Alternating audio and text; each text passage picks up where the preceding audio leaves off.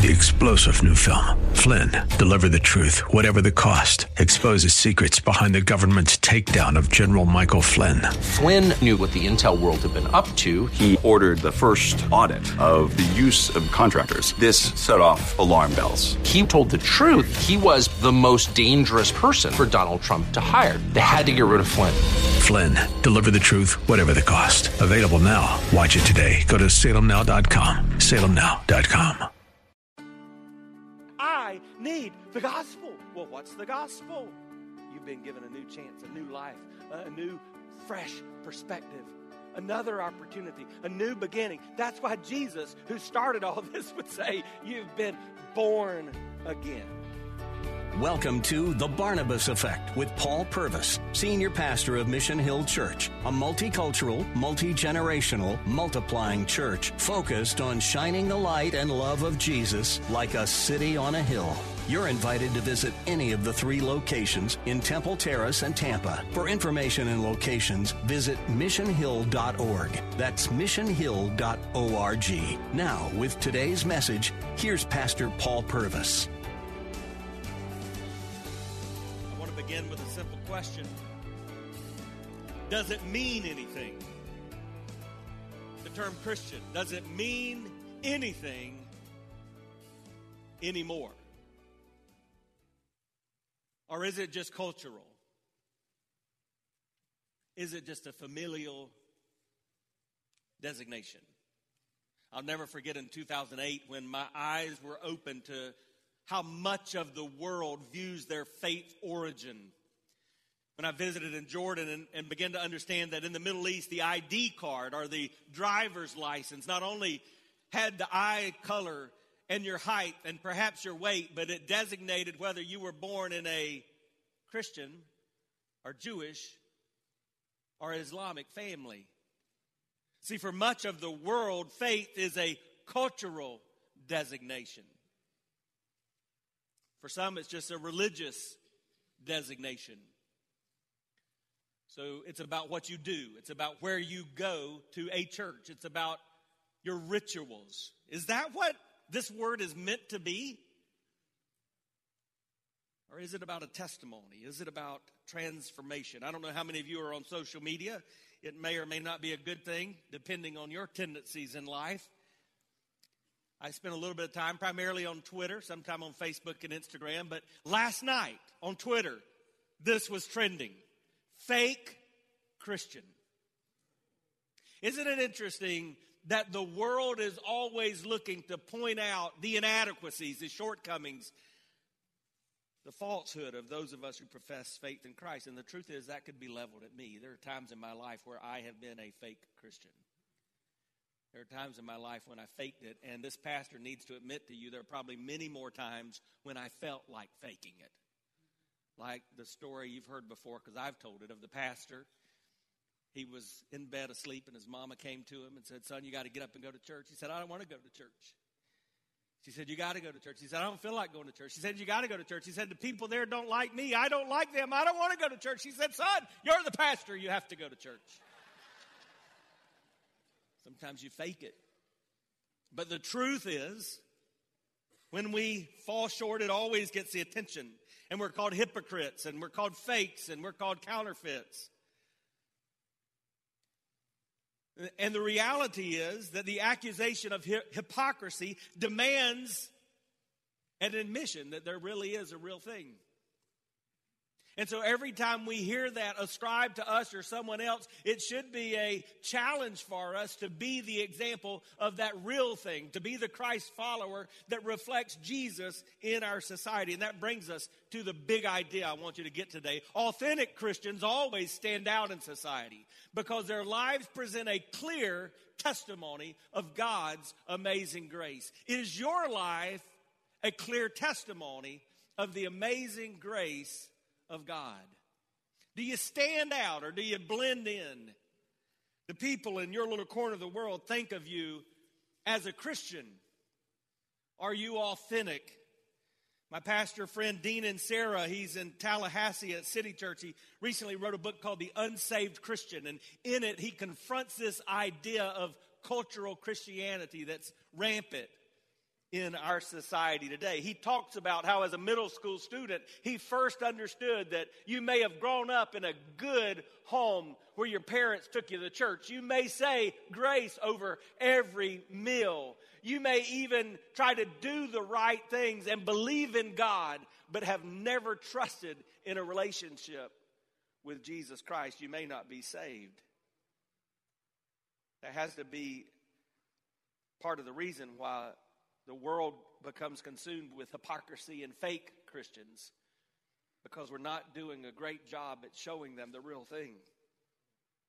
And in Acts chapter 11, we see that the Christian term means something. That designation has impact. It has meaning behind it. And we're going to see the first time it's expressed in all of the Bible. Now let me remind you where we've been in the book of Acts. Acts chapter 1, Jesus went up, he ascended. The Holy Spirit came down, he descended. The disciples, they went out into the world, and God began to move. Lost people came in, and the church was born. And when the church was born, persecution arose. And the whole rest of the New Testament is about that. This conflict of what takes place when authentic Christianity collides with a world whose natural tendency is to reject the things of God and the message of Jesus Christ. And so we see stories like Stephen, that deacon who is persecuted for his faith by people like Saul. And then we see his story, how he in Acts chapter 9 is confronted by Jesus and as a result becomes a follower of Jesus Christ. But throughout the book of Acts and throughout the New Testament, we see this concept of persecution. The fact that the way it's designed to be, the Christian life is so different that when you stand up and stand out, you will face difficulty. That's why every day I can remember it until it breaks, and then I get another one. I wear this little rubber band that looks like barbed wire that reminds me that I am one with my brothers and sisters in Christ who are being persecuted for their faith. Yesterday morning, I sat with one of the men in our church who's going to his home country, Nigeria. We have another family this weekend that went to Nigeria. Nigeria is now number one in the places where Christians are persecuted around the world because of Boko Haram and radical Islamic extremists who are seeking out, and their declared goal to put out Christianity from that country. You see, when I'm willing to stand out for my faith, I may face persecution. And that's what was taking place in the book of Acts. It took place more and more as the message of the gospel got out. That's what happened in Acts chapter 10. In Acts chapter 10, we see a dividing line.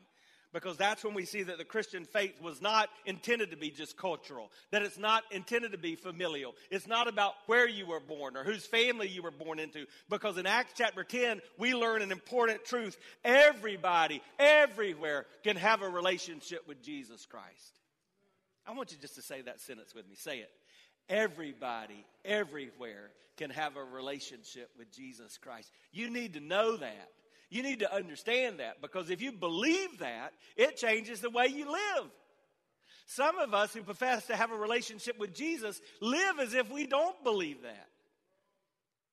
We live as if the people around us can't know God, or either we don't want them to. Well, in Acts chapter 10, we learn that because of a great story. We see the story of Cornelius and Peter. Cornelius is a man of great passion. In fact, he's a man who believed in God. He knew he needed God, and he knew he didn't have God. He was a passionate man, and he began to pursue whatever it would take so that he could learn how to have a relationship with God. And as a result of Cornelius' passion, God gave a man named Peter, who we've already met, a vision. And Peter had this crazy vision that he didn't understand at first. This vision that showed animals that were clean and that were unclean. And God used that to remind Peter that Jesus had changed things. I just need to remind you that today. Jesus changes everything. You see, it's Jesus that gives us that understanding that this is not about a religion, it's about a relationship.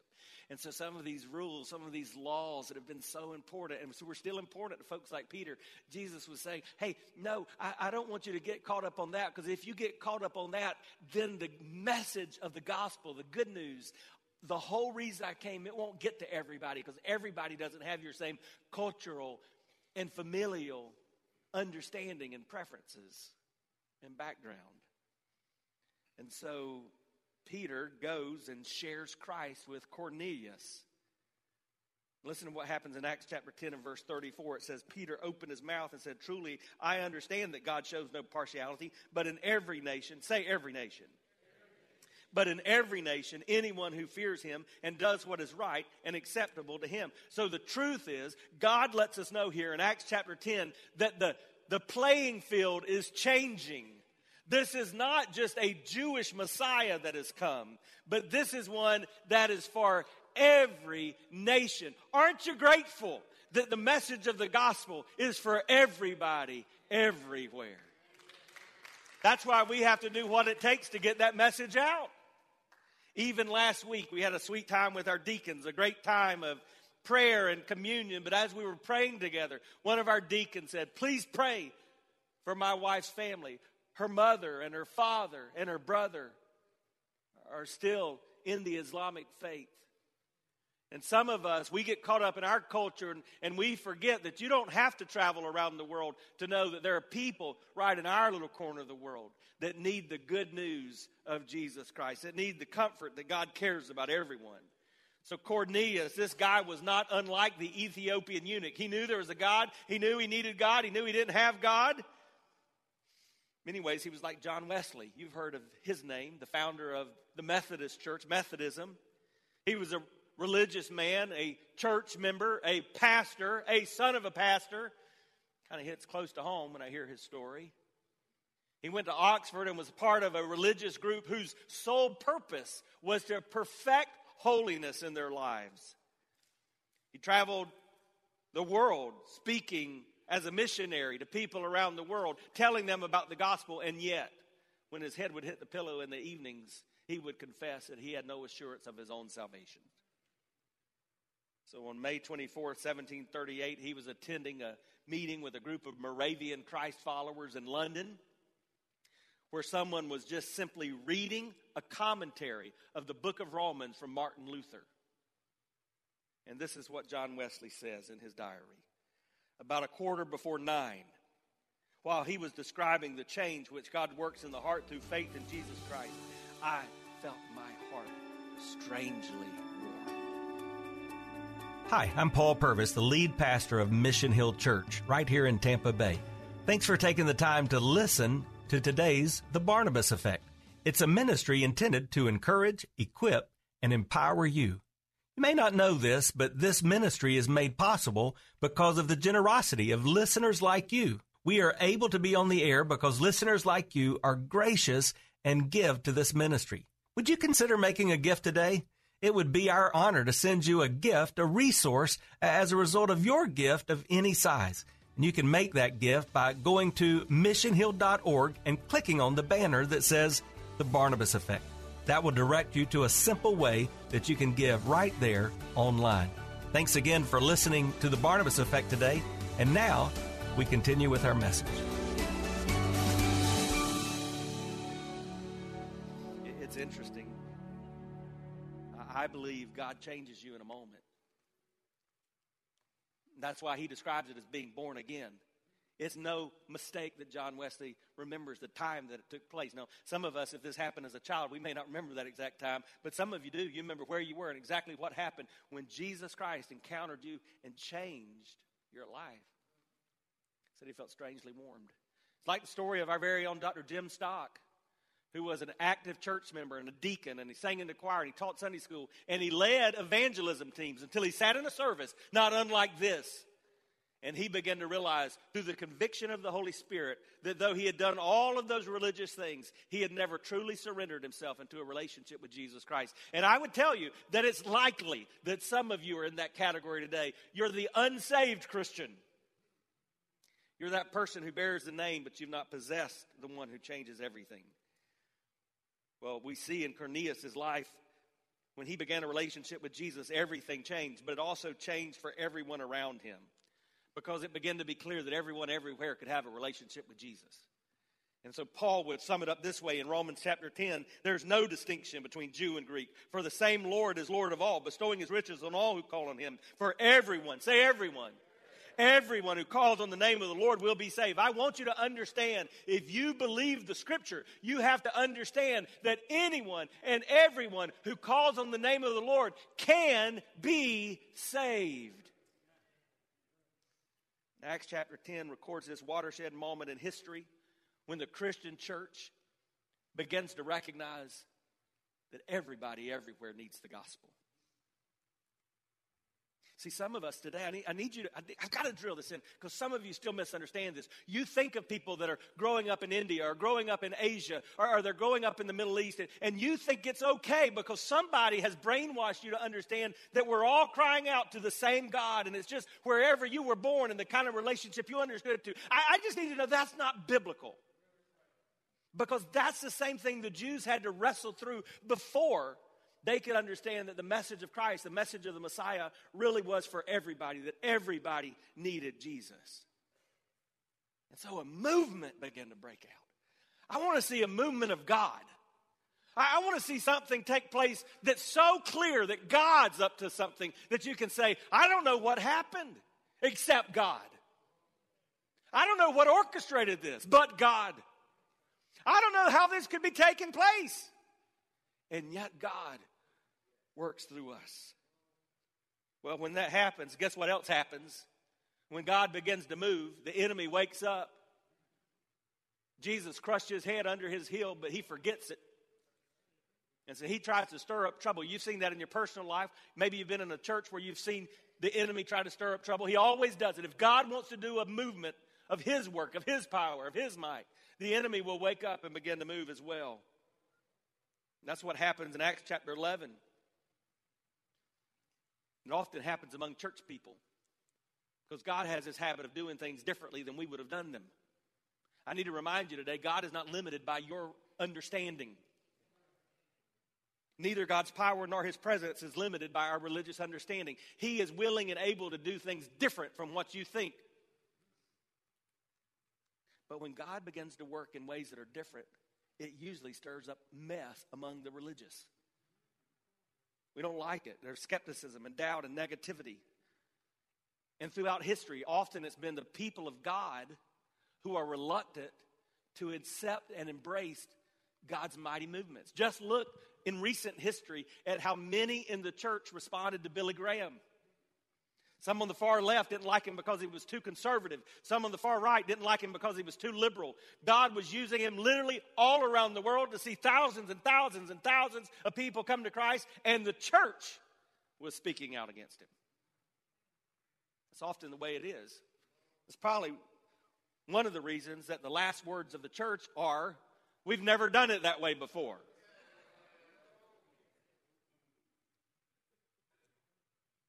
So that skepticism was arising among the Jewish leaders who were seeing what Peter had done when he visited with Cornelius. And so they called him in. In the words of that great theologian, Ricky Ricardo, he had some splaining to do. If you're under the age of 40, go ask your parents what in the world I was talking about. Maybe under the age of 50.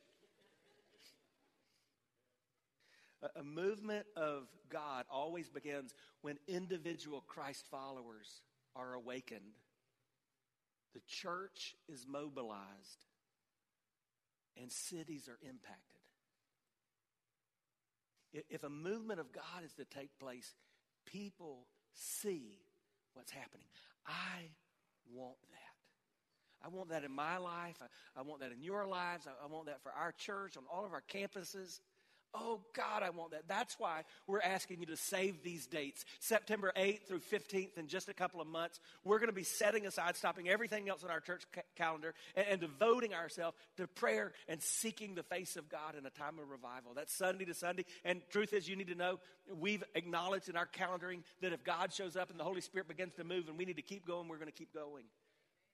We've invited a team to come along and help us. So if you work with children or students, or if you're part of our worship team, you don't have to do that on those Sundays. They're leading out in that so that we can focus. It's not a day off for you. It's a day on for you to get on and focused with Him. I want us to say yes to what God wants us to do. Watch this. We say it all the time. We say it all the time. Yes. We say it to friends, to families, to things, to our own wants and desires. And these aren't bad things. But when's the last time that you said yes to God? The power of one person saying yes to God, surrendering their life completely to Him, and His desires for their life can jumpstart love and heal broken relationships. A humble yes to God can change your life. It can change your family. It can change your church. It can even shake up entire cities. It's not complicated. It's just yes. It's obedience. It's me laying my life before a holy God and asking Him to use me.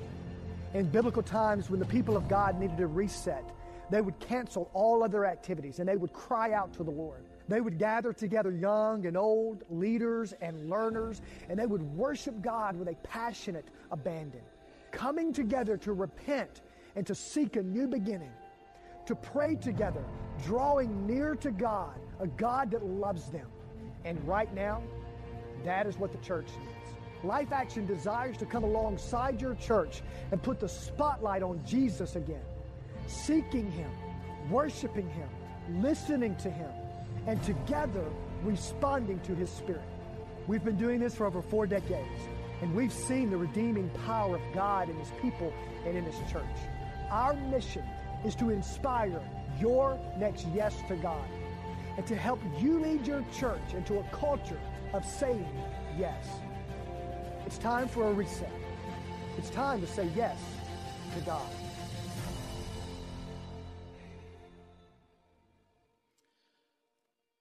How do we experience that? How do we live in such a way that we get in on God's movement, that we experience His reset or revival? I think it begins by understanding that there are certain things that mark us. This faith we profess means something. In Scripture, there was intended to be repentance and change that took place by those who identified themselves as followers of Christ. We're living our lives marked by Christianity. See, every counterfeit has distinguishing marks. There are things you can look at that let you know that's not the real thing. And that means that every real thing, every real deal, every real follower of Christ is marked in such a way that it is noticeable.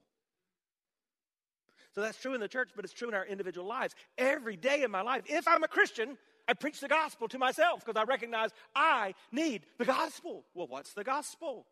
The good news is we don't have to be confused about that. It's described. 1 Corinthians chapter 15, Paul the apostle says to the church at Corinth, I remind you, brothers, of the gospel.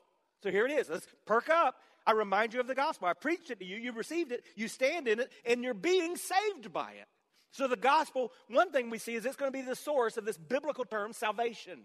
Why do I need salvation? I need salvation because I'm not saved. I'm not saved because according to the Bible, not my word, Scripture's teaching, according to the Bible, I'm separated with God because of my sin.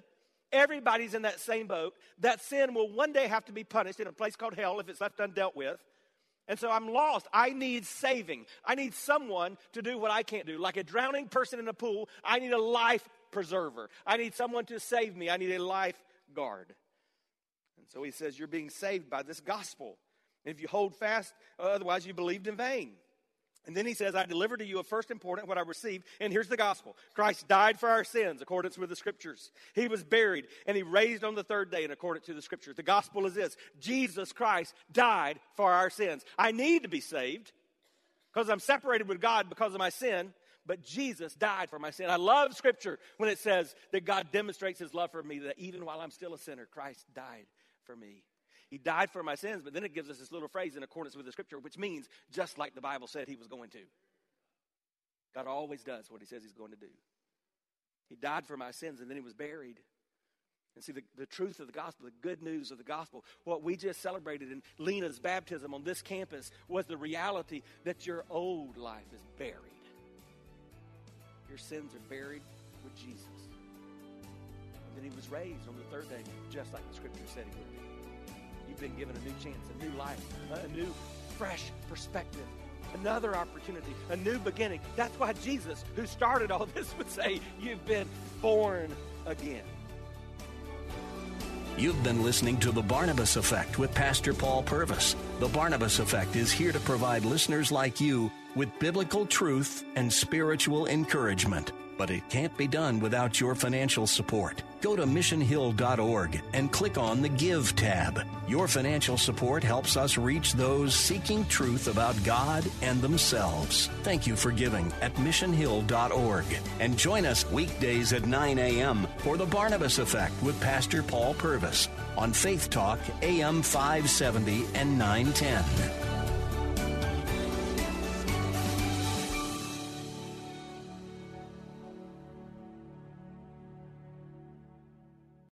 Three-star General Michael J. Flynn, head of the Pentagon Intelligence Agency, knew all the government's dirty secrets. He was one of the most respected generals in the military. Flynn knew what the intel world had been up to. He understood its funding. He ordered the first audit of the use of contractors. This set off alarm bells.